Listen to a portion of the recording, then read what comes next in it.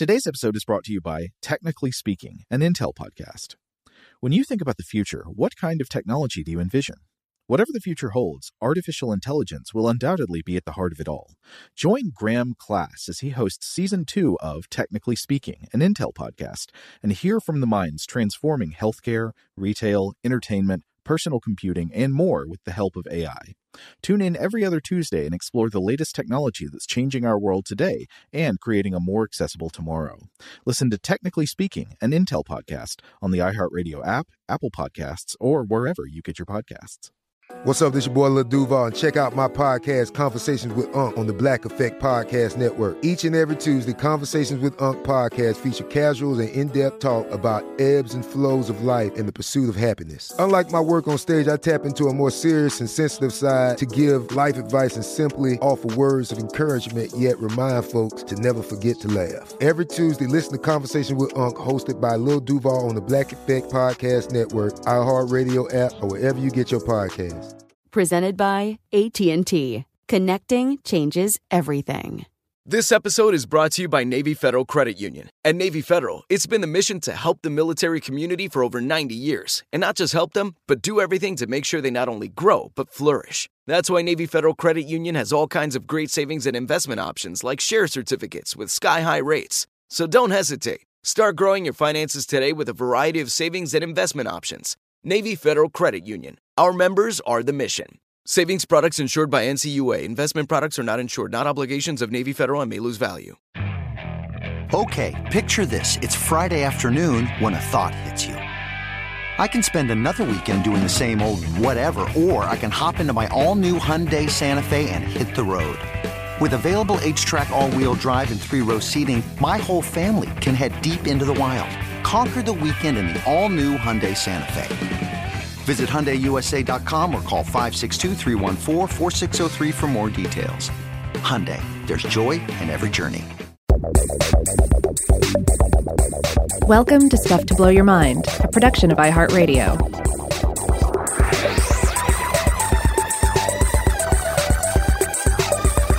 Hey, welcome to Stuff to Blow Your Mind. My name is Robert Lamb. And I'm Joe McCormick, and we're back with part 2 of our talk about sky bridges or skyways. If you haven't heard part 1 yet, maybe you should go check that one out first. But as a brief refresher, a sky bridge or a skyway is an architectural feature that you can think of as kind of a hallway in the sky or an enclosed bridge linking two buildings by the upper floors. In the last episode, we talked about some modern examples of sky bridges and some interesting ones from history, such as the Bridge of Sighs in Venice, Italy. It's an enclosed passageway that may look romantic from the outside, but has mostly historical associations with torture and prisons. But in today's episode, I think we're going to be talking more about what sky bridges mean, how they're interpreted, and how they might be used in the future. That's right. So first of all, I do want to refer back to some examples just briefly that we discussed. Just the idea of, say, the powerful Medici family in Italy using these enclosed spaces and occasional things that we would definitely categorize as a sky bridge to move from one place to the other without interacting with enemies or commoners, etc. We also looked at some examples of royalty in China engaging in similar practices, using these as sort of privileged passageways for royal members of society. Oh, so what was the Chinese ruler who went about in these halls so that devils would not see where he walked, and he could only embrace good people, it said? Yes, that would have been Emperor Qin Shi Huang, so that he could, quote, act mysteriously to avoid devils and meanwhile embrace virtuous individuals. And one thing that we mentioned was that, this is one thing within a historical context, but generally speaking, I think a lot of us wouldn't want to overtly invoke that kind of idea.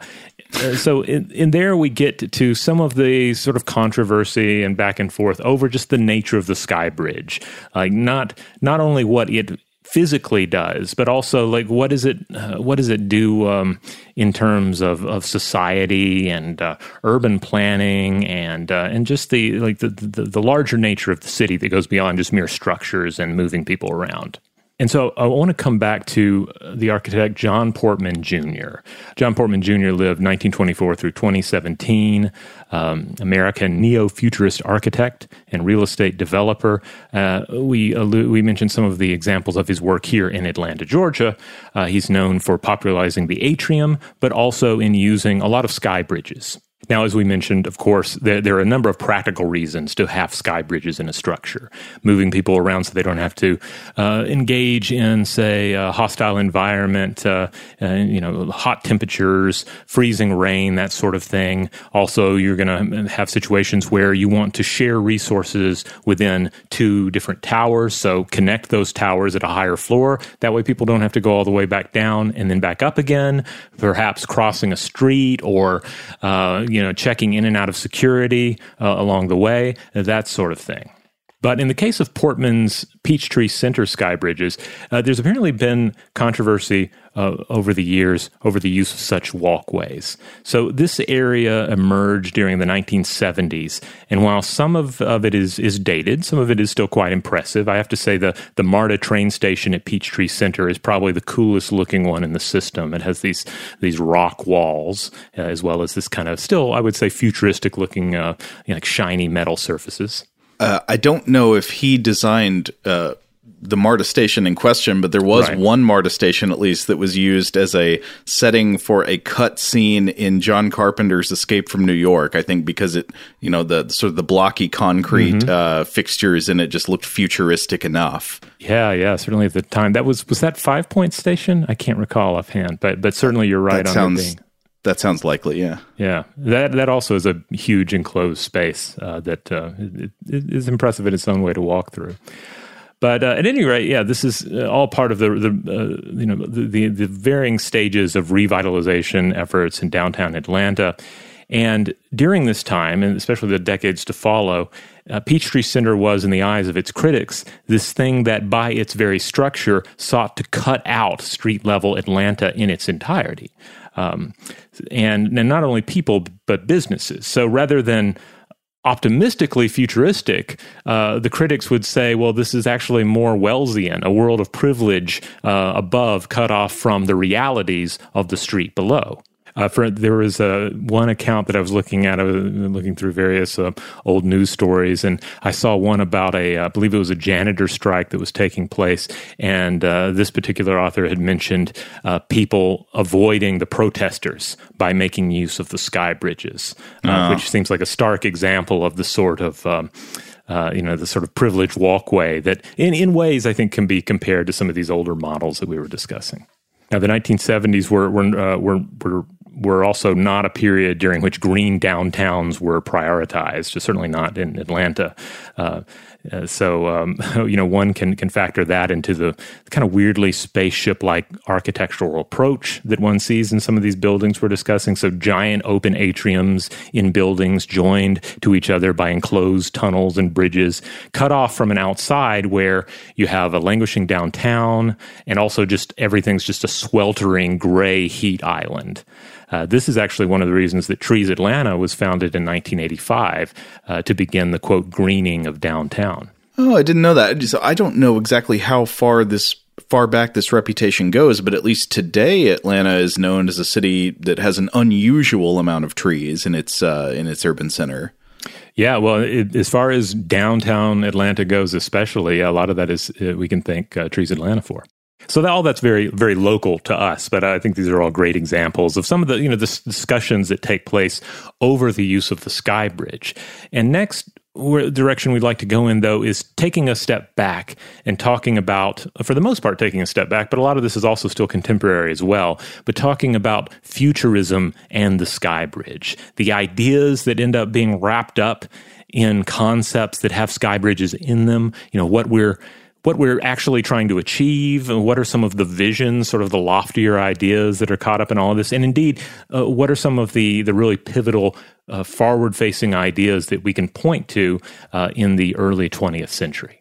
So when I was thinking about the social meaning of sky bridges, especially in science fiction, it's interesting. I have a general sense that sky bridges are often used in fictional architecture to emphasize exactly this kind of theme you were just talking about. It was sort of people living in elevated tubes of privilege that disconnect them from the realities below. And one specific example is that I had a pretty distinct memory of the movie Metropolis, the 1927 Fritz Lang movie, a sort of German expressionist science fiction masterpiece. And my idea, at least in my head, was that this movie was full of sky bridges. But when I did a Google search, I didn't find a lot of examples. The main thing I actually found in screenshots appeared to be rail lines connecting the tops of buildings. And I found what looks like, looks like hand-drawn illustrations based on the movie that do appear to have like connected enclosed hallways. But I'm not sure how accurate my memory that the city in Metropolis is full of sky bridges is. And nevertheless, for some reason, I had that impression. There certainly are these elevated rail lines going between skyscraper tops. And Metropolis is a great dystopian sci-fi film. One of the major themes of which is economic injustice. It presents a sort of class bifurcated society where you have, idle rich people sort of frittering away their days up in the tops of great tall buildings, apparently rarely or never having to go down into the streets. And meanwhile, the workers in the factories who make this techno-utopia possible are confined to physically lower spaces, even subterranean tunnels and caverns. And eventually there is a revolt in the film. But the theme is certainly there, but though maybe it doesn't have as many sky bridges as I actually remember. I don't know. Maybe they're just not coming through in the screen, grabs that people have put up on the internet. I think there are definitely sky bridges in Metropolis. I know that some of the sources I was looking at, they reference specifically early 20th century science fiction cinematography.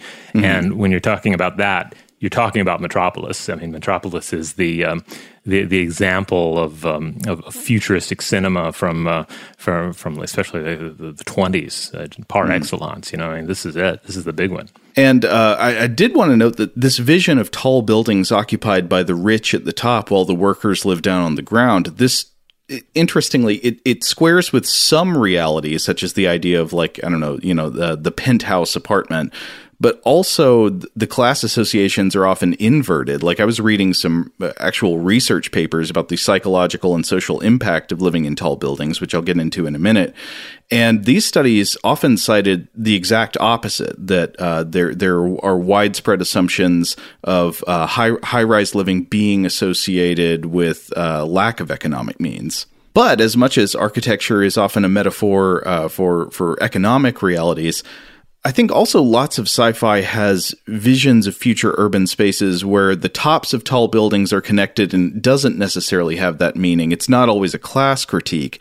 I think sometimes instead it's supposed to be taken as a sign of a complex or complicated society, that there are avenues connecting things back and forth like the arteries of a circulatory system, that it's a complex knot of associations resembling a kind of like the vines in a jungle in physical form. And of course, in fact, there's sort of a literal analogy to the biological architecture of a rainforest, because in a rainforest, you have sort of one level of life going on at the forest floor, which of course is all connected by the continuous surface, but then you have the tree canopy level, where the lateral connection of the ground level is replicated up above. Yeah. And so I think even in sci-fi movies without an economic critique, we see all these hallways going back and forth between the skyscrapers, and it just makes us feel like, wow, it's so complex and there's so much going on, and it would be hard for me to even understand how the many layers of this society. Yeah, because it's interesting to sort of crack this nut, because one thing, and I'll come back to some sources that touch on this in a bit. If you think of like the upper penthouse of a very tall building, a skyscraper, what have you, the thing is, like, that is a dead end. That is the point at which you generally have no choice but to turn around and come back down. And, you can say, oh, well, maybe there's a helicopter port up there. Okay, well, there's that. And certainly you can extend this by pointing out that, well, some of the futuristic visions of cities and where we're going with urban planning, they also often involve, say, a whole bunch of flying cars moving around or other flying vehicles, flying machines that are serving as a way to connect these isolated islands in the sky. The classic examples of that would be like Blade Runner. Now, I think you could assume that maybe with Blade Runner, like you look at some architectural features and say, there's implied critique here. There's some kind of implied critique about the society we're being shown. But there are other cases where I don't know if there is. It's just sort of like inherited science fiction texture, like in the Star Wars prequels. You see that exact Coruscant. thing. Traffic going back and forth at many levels. There's like the layers of a cake, the different crisscrossing streams of flying cars. Yeah. I mean, there's definitely an underworld to Coruscant as well. But there are other films, like, I don't know, The Fifth Element, for example, has a lot of cool flying cars. And that feels maybe more like just sci-fi texture. But to come back to this idea, like Coruscant with an underworld and all of this, I can't help but think, of course, of Dante's Inferno and all of this, and think again of the skyscraper as mountain. In Dante's Divine Comedy, we of course have the complexities of the underworld of Inferno. We have the mount of purgatory that extends upward and reaches the point of paradise, because then in the third book, of course, we have the heavenly realm. And the heavenly realm, I guess we might well compare to some of these visions of the upper parts of skyscrapers being connected together. We don't want isolation and loneliness in our heavens. We want elaborate complexity. This may be a more apt analogy even than you intended, because you remember like how often in the Paradiso Dante just talks about how like I couldn't describe what I was seeing. Mm-hmm. Yeah, it's just, and certainly when you look at illustrations, it's, you can have a pretty firm map of the Inferno, pretty firm map of the Mount of Purgatory. But yeah, Paradise is just this like swirling circles and interconnected wheels. Of course, any of these cinematic examples we're looking at, they harken back to Metropolis. Metropolis is the granddaddy of them all. And Metropolis is one of those movies that just stands the test of time. It's certainly worth taking a look at again. But while it is one of the most popular, enduring, and certainly sci-fi influential visions of sky bridges and this interconnected skyscraper world, that film, too, was continuing trends of futurism, which apparently can be traced back to American folk artist Erastus Salisbury Field, who lived 1805 through 1900. So didn't even live to see Metropolis, but he did this wonderfully intriguing work titled Historical Monument of the American Republic, 1867 through 1888 being the dates on this piece. And definitely look this up. You can find images of this online. And Joe, I've included an image of this for you here. Oh, okay. So I think this vision of the future is that everyone will get to live in their own Tower of Babel. Yeah, it is. It is very Bruegel-esque, I would say. These don't instantly read as skyscrapers to the modern eye, but I mean there are certainly architectural features here that you will see on modern tall buildings. But yeah, this looks like a fantastic realm. So whereas in a more mundane age, you have the jealous competition with your neighbor for who can have the prettier lawn or the fancier, I don't know, satellite TV antenna. In this case, you're competing to see who can kill God first. Yeah, and if they're going to pull it off, they're going to do it from these what look to be like penthouse temples, kind of Gozerian in their structure, that are all connected by bridges and have just oodles of statues at the top. I assume those are statues, and they literally appear to be clouds swirling around them. I mean, it's a cool drawing. Yeah. So this was created for the Philadelphia Centennial Exhibition in 1876. And Wood and Safarik, the authors that I referenced in the first episode, they say that this image influenced a number of other artists, including Charles R. Lamb and Vernon Ho Bailey, who created the 1908 Streets High in the Air illustrations. These are also worth checking out, and Joe, I have included 2 examples of these for you. Now, these are not necessarily sky bridges or skyways in the more narrow sense that we were talking about earlier of basically an enclosed hallway that's got stuff all around. But these are still interesting because they are ideas of the bridge connecting skyscrapers. So buildings at height having a second level or maybe multiple levels of lateral connection. But here they're just open streets. I mean, that's interesting too. Yeah, and you see a train moving through one of them, like a great worm burrowing through this behemoth. These are impressive images that also have, maybe it's the coloration, or at least the versions I have here. Like one is definitely like a charcoal-looking black and white, and the other has this kind of washed out, like orange and brown tint to it. It makes it feel kind of apocalyptic in some ways. Mm-hmm. But still, this was roughly 20 years before we'd see such images in cinema. Another key 20th century figure in all of this was editor and publisher Moses King, who commissioned many such images for King's Views of New York. This was a book that came out, and I've included a cover from this publication for you, Joe. And as you can see, this one's just crazy with it. There are just bridges connecting all of these skyscrapers that look more contemporary for this time period, but then also flying machines galore. Mm-hmm. Oh, your city's full of biplanes? Well, mine's full of triplanes. Yep. I see some airships. Pretty fantastic looking. So this is what Wood and Safarik have to say in their paper. And that paper, again, if anyone wants to check that out, it is Sky Bridges, A History and a View to the Near Future. They write, quote, "The early Skybridge Sky City portrayals came about as a direct response to very real urban issues, which were pressing at the time. Primary of these urban issues was the impact that both tall buildings and increased vehicular traffic were having on the ground floor urban condition. Tall buildings were increasingly growing in height and overcrowding the street, and the conflict between pedestrian and vehicular traffic was increasing. The recurring themes in all the early futuristic visions evolved as a response to these problems, both the stepped-back tiered skyscraper and the multi-level circulation system.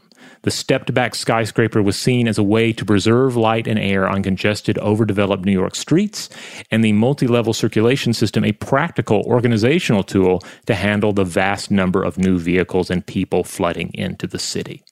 So to comment on, Rob, I don't think you explained this one yet, but the idea of the stepped back tiered skyscraper is also interesting. So you're imagining something, well, actually, this might explain the idea of the why the towers in that drawing look like the Tower of Babel from Bruegel, that like it's terraced, I don't know what you call it, stadium seating levels, they go back each level.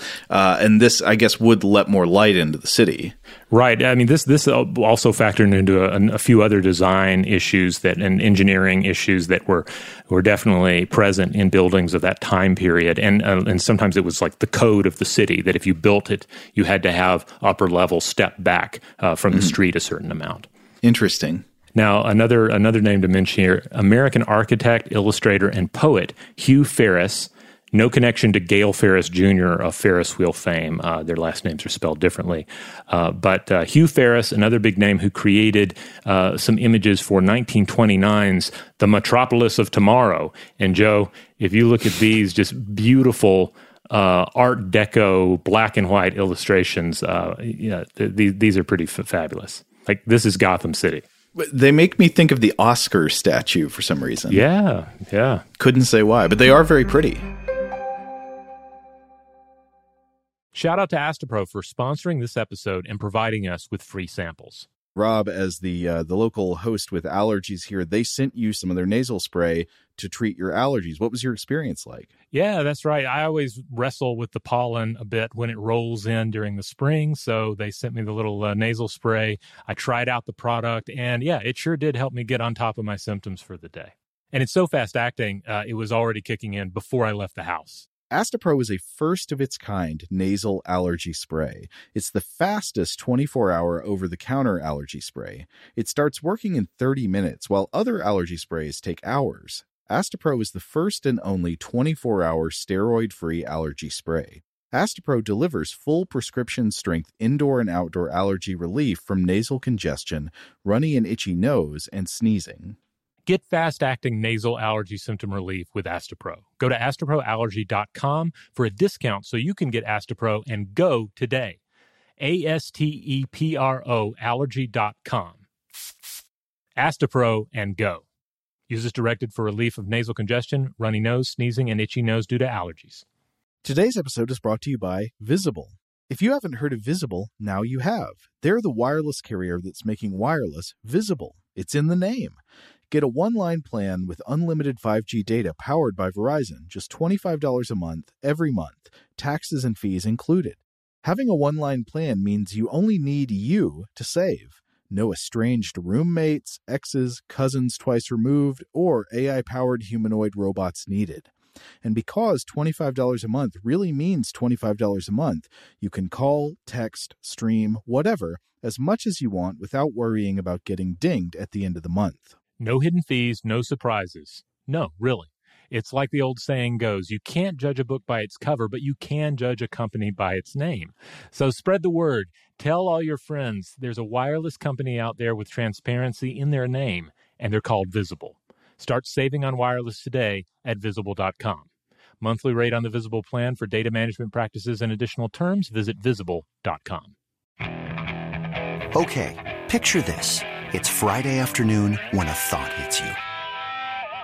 I can waste another weekend doing the same old whatever, or I can conquer it. I can hop into my all-new Hyundai Santa Fe and hit the road. Any road. The steeper, the better. Because my all-new Santa Fe is available with H-Track all-wheel drive, so I can hit the trail without a worry in the world. Heck, with 3 rows and best-in-class rear cargo space, I can pack the whole family in with all our gear. We've got available dual wireless charging for our phones, so we'll never lose touch with civilization, and we won't lose touch with the primordial power of Mother Earth. So which is it? Waste the weekend or do something a little more epic? And conquer it in the all-new Hyundai Santa Fe. Visit HyundaiUSA.com or call 562-314-4603 for more details. Hyundai, there's joy in every journey. Today's episode is brought to you by eBay. eBay Motors is here for the ride. Remember when you first saw the potential? And then, through some elbow grease, fresh installs, and a whole lot of love, you transformed 100,000 miles and a body full of rust into a drive that's all your own. Look to your left. Look to your right. It's official. No one's got a ride like this. There's nothing else that sounds like, feels like, or looks like the set of wheels in your garage. With over 122 million parts, you can make sure your number one ride or die stays running smoothly, so there's no limit to how far you can take it. Brake kits, turbochargers, engines, exhaust kits, roof racks, LED headlights, bumpers, whatever your baby needs, eBay Motors has it. And with eBay Guaranteed Fit, it's guaranteed to fit your ride the first time, every time, or your money back. Plus, at these prices, well, you're burning rubber, not cash. Keep your ride or die alive at ebaymotors.com. Eligible items only. Exclusions apply.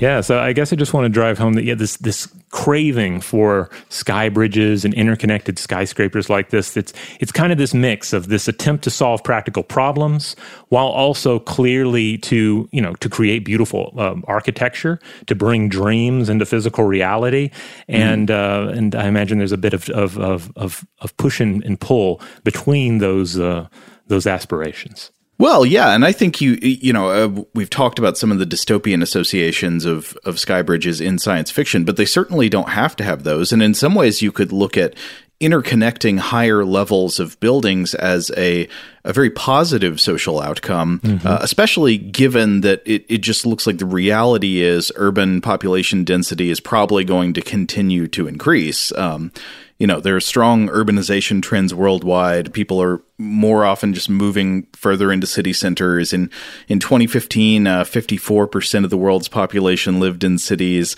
The World Health Organization estimates that by 2050, that number will probably climb to about 66%. It's hard to know for sure, but if trends continue. So people are continually crowding more and more into cities. Population density is increasing. And where are we going to fit all those people? There is no way to generate additional surface area. So the main direction you have to go would be up or down. So I guess you could dig into tunnels, but natural light is nice, so you want to go up. Yeah. And to your point, like access is also a big point that's not necessarily going to be as baked into the architectural design. For just to take it in a different direction, it's like the difference between a fully public park and a membership based golf course in a city. Yes. Like they're both big green spaces, but they're totally different in how they connect with the city and the people of the city. Exactly. So you could imagine a city full of tall buildings that are connected at upper levels, just providing new kind of public spaces in the better version of this future, where it's like the streets below. There's new things to see and do up there, new places to live and sites to visit.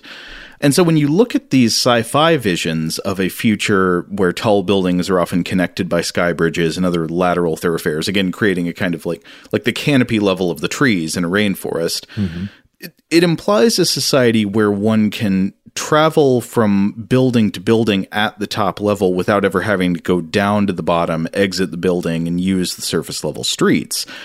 And I guess what that means about if you're trying to imagine the life people would live in that environment, it's just a life where there are fewer reasons to exit the high-rise environment.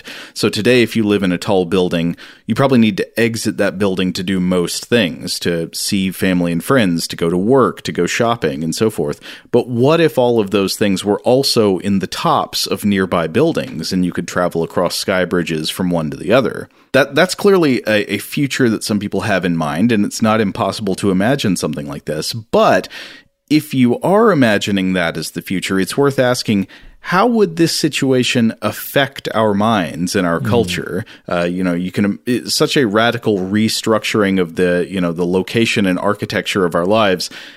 That's probably not totally neutral. So has anybody looked into the question of what being in a high-rise all the time does to people? Are there psychological effects of spending more of your time in the upper floors? And it turns out, yes, there actually is a good bit of research on this subject. So I came across a review of the existing body of literature on this from 2021 by a couple of scholars affiliated with Cornell University. So this paper is by Sala Kalantari and Mardell Shepley. It was published in the journal Housing Studies, again, 2021. And it's called Psychological and Social Impacts of High-Rise Buildings, a review of the post-occupancy evaluation literature. So this paper looks specifically at what are called post-occupancy evaluation studies, which are the, quote, evaluation of buildings in a systemic and rigorous manner after they have been built and occupied. This systemic evaluation measures and monitors the performance of a built environment using data gathered from behavioral, technical, and functional observation. So this is what's happening in buildings after people have moved in and lived there. Now, unfortunately, this is another one of those social science areas where there are lots of different studies, but they aren't always perfectly easy to compare to each other because they're not always measuring exactly the same thing, or maybe limited in scope, or have results that conflict with one another. But a few trends do seem to emerge from this literature. The top line, I would say, is that spending your life up in a tall building is associated with some fairly consistent negative consequences for life and health, especially for lower income occupants, but that these negative effects can probably be mitigated or even erased by better design of high-rise living spaces. So what are some of the negative effects that have been repeatedly found to be associated with high-rise living? I want to mention a couple of these in more detail and then give some summary comments. In terms of the ones I'm going to mention in more detail, one of them appears to be loneliness and social isolation. So since the 1970s, researchers have found that people living in high-rises are likely to experience more feelings of loneliness and less social and community engagement. Why would this be? Well, the authors of this review write, quote, Ronald 2007 indicated a relative deficiency in social engagement in a broad comparative study of European high-rise housing and attributed this isolation to designs that, quote, support individualization and anonymity.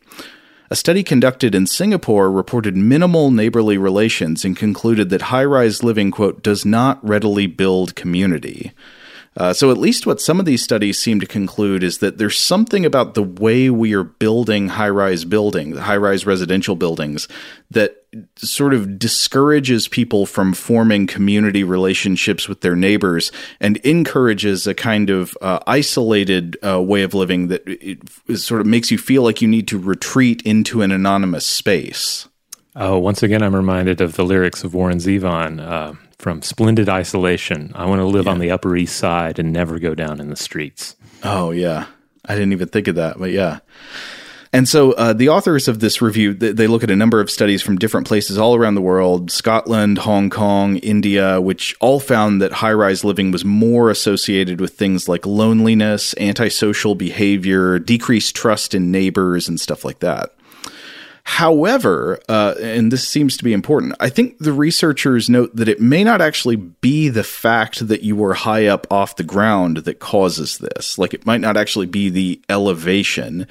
It may be more the kind of side effect resulting from trends in the design of high-rise buildings. In other words, it may just happen to be that high-rise buildings are designed in ways that discourage social interaction and community and that breed loneliness and isolation, but that would be the case no matter what floor you lived on. So it's not a case of, well, if God wanted us to live in the skies, he would have given us wings. It's more of a situation where, well, we as human beings are not wired to live in this kind of isolation, generally speaking. Like, we are social creatures who need to have some level of community around us.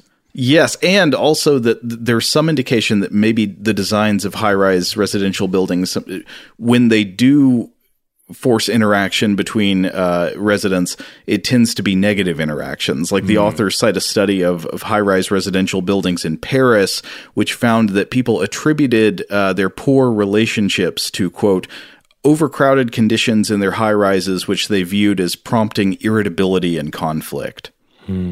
So it's possible that differently designed spaces for high-rise life would not produce these negative effects at all. And then I thought this was really interesting. To further complicate things, there are some studies that don't find this association or even find the exact opposite, with people living in high-rises having fairly strong community bonds, especially when building designs include things like central courtyard areas, like common spaces where people can gather, or when residents had pre-existing external social connections, meaning that, like, they know each other in some capacity other than just being neighbors in the building. Maybe they work together, or they are, knew each other before they moved in.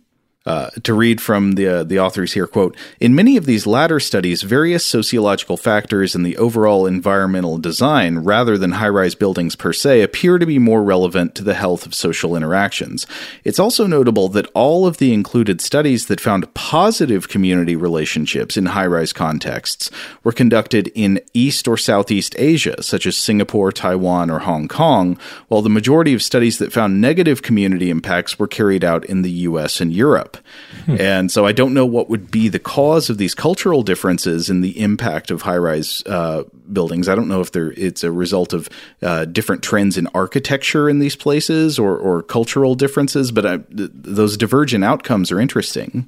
This is fascinating. Yeah, it reminds me. I've been watching this show on Apple TV titled Home, which is about different. It's specifically about different home designs that have been constructed that explore new ideas or explore old ideas. And in this show, they do get into some of the cultural aspects. It makes me wonder, like, if multi-generational households are a part of this equation. Because you definitely see, I mean, in general, I think you see this trend away from that with modern city-based living, but perhaps less so in like East Asian models versus European and U.S. models, but I'm not sure. Well, so that's the idea of loneliness and isolation and promoting antisocial living. But another thing is that many studies have found a fairly consistent link between high-rise living and several negative mental health outcomes. Though in this case, again, it's difficult to isolate the high-rise itself as the causative factor rather than attendant social and cultural issues that often go along with high-rise living in places where this has been studied. So if it is actually living in the high-rise building that causes negative mental health outcomes, how would that work? Well, one explanation would be that this is caused by reducing exposure to nature, reducing exposure to vegetation and green space. If you are up in the high rise and there's not much greenery around you in the rooms and the hallways that you occupy, and being up there, you're just less likely to get out into nature at the ground level. That probably will have some negative consequences for mental health, and this seems to be backed up by at least a couple of studies showing that adding more natural elements to high rises, so maybe if you include access, like you ease access to green space from the upper floors of the high rise, or you include green space within those places, that reduces some of these problems. And finally, the author cites some probably important findings about the potential effect of high-rise living specifically on childhood growth and development. So they write, quote, "A number of studies conducted during the 1970s found increased behavioral problems, physical health issues, and decreased motor and academic skills among children living in high-rise buildings." They say that these findings have been confirmed in later studies several times. And then they write, quote, "As is the case with other demographic populations, however, the current research has demonstrated that these outcomes are strongly mediated by income level and other socioeconomic variables. Children from wealthier families who live in high-rises are much more likely to have access to vibrant play spaces and to experience a greater sense of safety and involvement in the surrounding neighborhood, which makes it unsurprising that they exhibit few of the developmental issues that are widely reported for their less privileged peers." And that last point about a sort of economic determinism in the outcomes of for child development can actually be extracted to the findings of this research more broadly. So the authors write in their discussion section that one of the most significant trends observed here is that, quote, "The high-rise environment appears to intensify existing socioeconomic divisions." So there seems to be a kind of Matthew principle at work, right? Like the rich get richer and the poor get poorer. So when you study wealthy people, it seems that the ones living in high-rise environments tend to report outcomes that are just as good or even better than equivalently wealthy people in other built environments. Whereas for lower-income people, living in a high-rise is correlated with a lot of negative outcomes when compared to other types of buildings. And this seemingly paradoxical result could have a number of causes, so it's hard to pin it down to one thing. But to the extent that the built environments themselves are at least one of those causes, a lot of these unequal outcomes could probably be alleviated by better, more humane building design in affordable residential high-rises. And so some of the better designs would probably, couldn't be limited to this, but would probably include things like the incorporation of these vibrant shared spaces, right? Essentially courtyards, lobbies, gathering places which have safe open spaces for children to play and explore and for people to gather. Also on top of that, lots of natural light and greenery. These factors seem really important for people's psychological well-being. You need to be able to see the sun. There need to be plants around. And then they also call out things like better wayfinding and layout design, though I think they mention this more in the context of like commercial buildings, though that matters too. They say the floors of tall buildings can sometimes be hard to navigate in ways that cause a kind of stress and confusion that really builds up on you over time. Yeah, like that feeling of exiting the elevator and not really knowing like which way you're supposed to go in.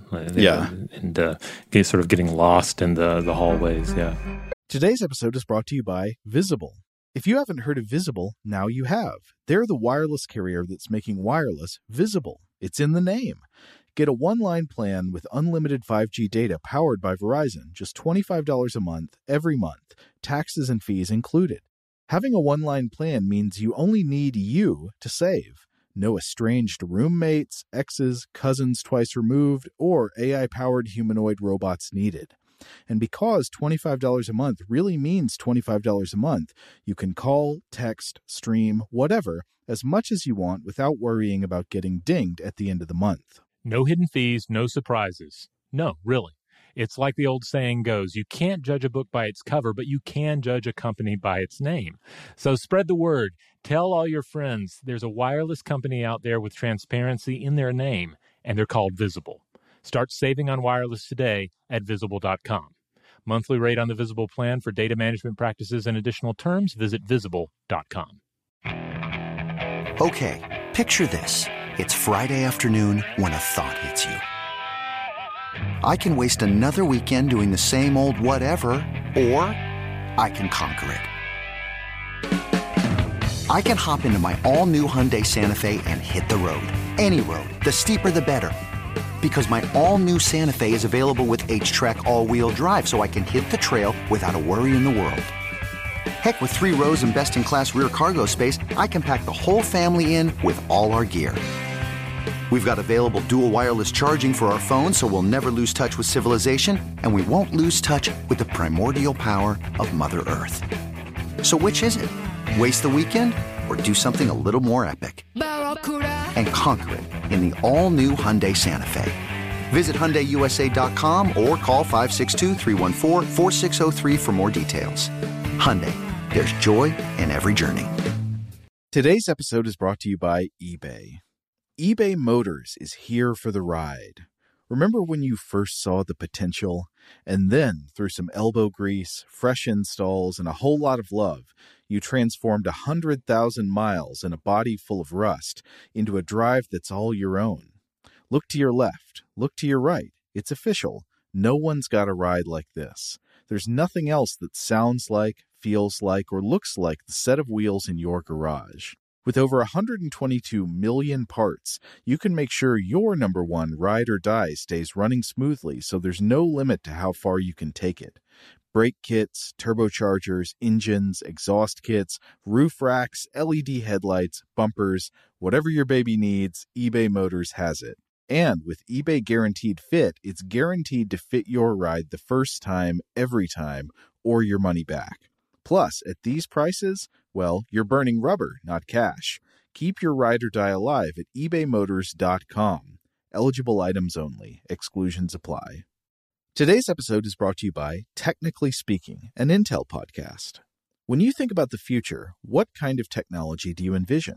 Whatever the future holds, artificial intelligence will undoubtedly be at the heart of it all. Join Graham Class as he hosts Season 2 of Technically Speaking, an Intel podcast from Ruby Studio in partnership with Intel. Explore the future of technology that's rapidly evolving our world today with the help of AI. There's still so much work and research needed to fully understand the power and potential of AI, and Intel is at the forefront of implementing AI in revolutionary technology that's changing the world we live in for the better. In each episode, Graham interviews the minds transforming medicine and healthcare, retail, entertainment, personal computing, and more while pioneering new uses for AI in these spaces.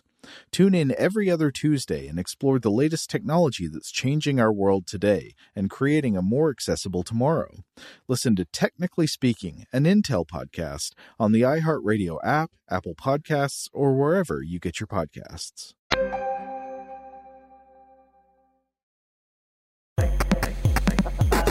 So, to bring all this back to the idea of building this sci-fi fantasy city, sort of the concrete canopy, if we were to try to build cities that had life that existed in a more consistent way in the upper levels of buildings, I do think that's doable, but it sounds like you'd need to be very careful how you design that city. You'd want to design it in a way that doesn't make people miserable and cause these negative downstream outcomes for their well-being and mental health. Again, this is not exhaustive of the things you need to do, but it seems clear that like a very important thing would be putting plenty of things like parks up there. And I think this is partially the spirit of an architectural movement I've read about called Streets in the Sky, where I think the idea is sort of to create high rises in which there are lots of public areas that are more like the streets on the ground, not like private hallways, but open spaces connecting desirable destinations that have plenty of foot traffic. And of course, foot traffic is associated with all kinds of positive outcomes in residential areas, resultant improvements in public safety and just a positive vibe that comes along with people, wanting to hang out and go from place to place. I think attempts to design buildings like this may have had some limited success so far, but you could imagine it working better if it was more widely adopted, if you had more contiguous buildings connected, each with destinations for shopping and public spaces, especially lots of greenery and natural light, places that people would want to go and be walking around in all the time. Yeah, and I guess one of the big challenges here, obviously, is that one sky bridge is not going to fix it. Like, we're not talking about, throw up a sky bridge. I'll tell you what, throw up 2 sky bridges and we'll fix things. No, you really are talking about a whole different approach to treating these towers, these skyscrapers, and their not only what's available at the upper levels, but also the street level as well. There are plenty of existing apartment towers in cities like Chicago that were designed with the idea of, you don't have to leave this tower. Like, here are your shops. Here's where you park your car, and it's all in the various layers of the design. And so, it's almost like a tear down approach. You would need a new type of building, a new type of architecture to create the city. And so there have been some really interesting designs that have emerged over the years. One of which that I've been fascinated by in the past is a Russian concept that emerged called the Wolkenbügel. Okay, this can be translated as cloud hangers, sky hangers, or sky hooks. And these were the brainchild of a Russian architect by the name of L. Lissitzky, who lived 1890 through 1941. I encourage everyone out there to look up some images of these. These are what are sometimes described as horizontal skyscrapers. They were never built, but the basic concept here, the idea was that there would be 8 basically 3-story L-shaped buildings in Moscow, positioned 50 meters above the street on 3 pylons. So, imagine one of those. Imagine a Tetris block that is 2 or 3 up, and then it has a little L part. Now imagine turning that horizontally, turning it on its side, and then sticking that up in the air on a massive pylon. I think it's a very cool design, though. You can imagine being nervous walking under one of these. Yes, yeah. But I guess you'd get used to it. The same way we get used to the concept of skyscrapers in the air above us. But right, it's basically the idea here. It's a wide horizontal living space elevated with a very narrow footprint on the street. So again, go back to what we were talking about earlier, like some of the reasons that people were looking at sky bridges. Part of it was congestion, vehicular and pedestrian congestion below. They're like, well, if you can reduce the footprint, then that's great. And then if you can connect things above, even better. So one of the central ideas, though, on top of this, was that Lissitzky didn't think that vertical living was natural for human beings. He argued that we needed horizontal spaces. And this sort of design, while certainly still requiring vertical movement, you'd still have to take stairs or elevators up, it would maximize the horizontal environmental experience. I mean, none of the empirical researchers I was reading put it in exactly those terms, but in a vague way, that seems to square pretty strongly with the research I was just looking at. That, that these, what do they call it? These vibrant shared spaces, like having these big open horizontal spaces seems to be very helpful in creating a more humane living environment. Yeah. On top of this, there was the idea that these pylons would extend into the ground, connecting to a subway system. And then he also even factored in the idea, okay, if you have multiple of these sky hangers, cloud hangers in a given part of the city, it might be confusing. They all look the same. No, he's saying we'll color code them. That way you're able to instantly tell where you are in reference to another. So it's not just a bunch of alien gray buildings all emerging from the same area. No, one is, say, orange, one is red, one is green, etc. Also, these would be positioned at intersections where traffic and congestion was at its worst, freeing up room. So these are fascinating to look at some of the images of what could have been here. And while there are modern buildings with fantastic cantilever designs that bring these images to mind, no Wolkenbügels were ever actually built, certainly not in Russia. And largely it seems to be just too ahead of its time, partially as a concept perhaps, but also just, I think, engineering-wise, Lisitsky seemed to think, well, we weren't ready to build these yet. As I'm looking at these pictures, though, a consequence was emerging in my mind. We've been talking about more positive, more equitable, more humane ways to design cities that are connected at the upper levels.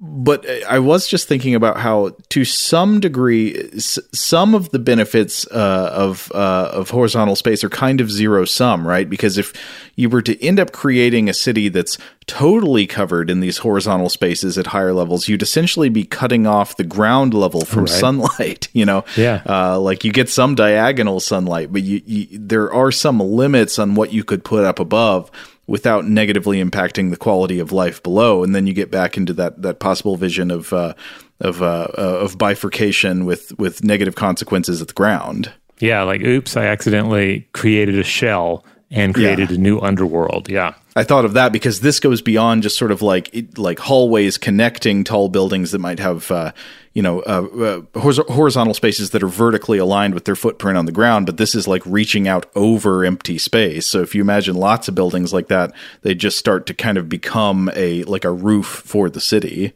Yeah, and certainly when you look at these concepts, they don't, or certainly the original concepts, they don't really create this sense that a vibrant street level community was very much part of the aim here. Mm-hmm. Now, looking into the future, Wood and Safarek point out that one of the lingering failures of tall buildings is just that lack of integration into the urban fabric. So obviously there are a lot of cool sky bridges, but most buildings are not connected in this way. They're connected to the city at ground level, and there's a broad spectrum of what it might be like at ground level, from having like a vibrant community and shops to it just being, desolation in some cases. And so the goal of many tall buildings, it seems, has very much been not to fit in with the world beneath, but to stand out from it. And so they present an idea that may feel equal parts fantastic and reasonable, and perhaps today as it has been for decades. Quote, if cities concentrate perhaps 10 or 100 times more people at a given location through building tall, there is also a need to replicate the facilities that exist at the ground plane up in the sky, including the parks and the sidewalks, the schools and the hospitals, and other public civic functions. The ground plane should be considered as a duplicable layer of the city, which needs to be replicated, at least in part, at strategic horizons within and between buildings in the sky, not as a replacement of the ground plane, but as an addition to it. Every tall building would then need to be considered as a vital element in an overall three-dimensional urban framework rather than a standalone icon superimposed on a two-dimensional urban plan. I think that's very well put. Yeah, this idea that, again, you're not replacing the street, but you are augmenting it, you're replicating it. So you would still have a vibrant street level community, but you would have this sky level community as well. Yeah. So I think there's some fascinating ideas here. I would obviously love to hear from tower dwellers out there, and former tower dwellers, and perhaps future tower dwellers who are listening to this show. Because I, for one, I've never lived in a tall building. I don't think I've really worked in a tall building. I mean, our most recent studios, our most recent office building was what, fourth floor of a building? Well, the most recent, the one before, we used to record in a tall building. I mean, but that was what floor were we on? 8, like 14, 10? 15, something 14, like that. 15, really? I think so. Yeah, well, it had a nice balcony. I remember that. That one, but I guess one of the things about that building is that we had, for most of the run there, we had the entire floor and a balcony. So we did have a lot of horizontal space. So maybe that was part of it. We didn't feel as locked in. Also, though, that original office had some cubicles. Wasn't full open office yet. Oh, yeah. I did love those cubicles. They were stylish cubicles, too. They weren't they weren't like what you would see on The Office or something. They were more like what you would see on Severance. You know, they were fun cubicles. Yeah. But anyway, like I say, we'd love to hear from everyone out there in different parts of the world. What is it like living in the tall building? Does any of this match up with what we've been discussing in these episodes? Or, again, your favorite skywalks. Tell me about your skywalks. What are your favorite? What has it been like to traverse some of the notable skywalks out there in our world?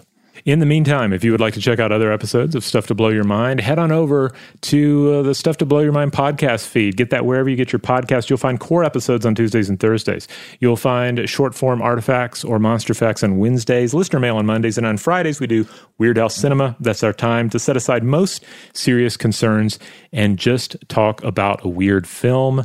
I'll also add this: if you want to be a part of the Discord channel or group, Discord world for this show, email us and we'll send you a link to join that. I wanted to share that some of the users there are doing a book club. It looks like they are planning to read Umberto Eco's The Name of the Rose. So if you want to get in on that, again, email the show. Joe will give you the email address in a second, and I'll make sure that we get the invite to the Discord to you. Huge thanks, as always, to our excellent audio producer, Seth Nicholas Johnson. If you would like to get in touch with us with feedback on this episode or any other, to suggest a topic for the future, or just to say hello, you can email us at contact@stufftoblowyourmind.com.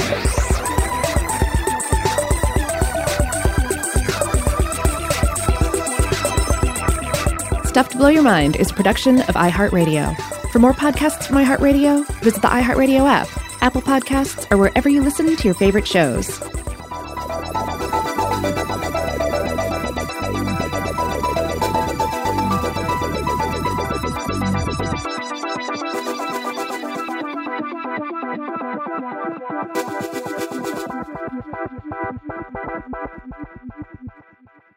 Today's episode is brought to you by Visible.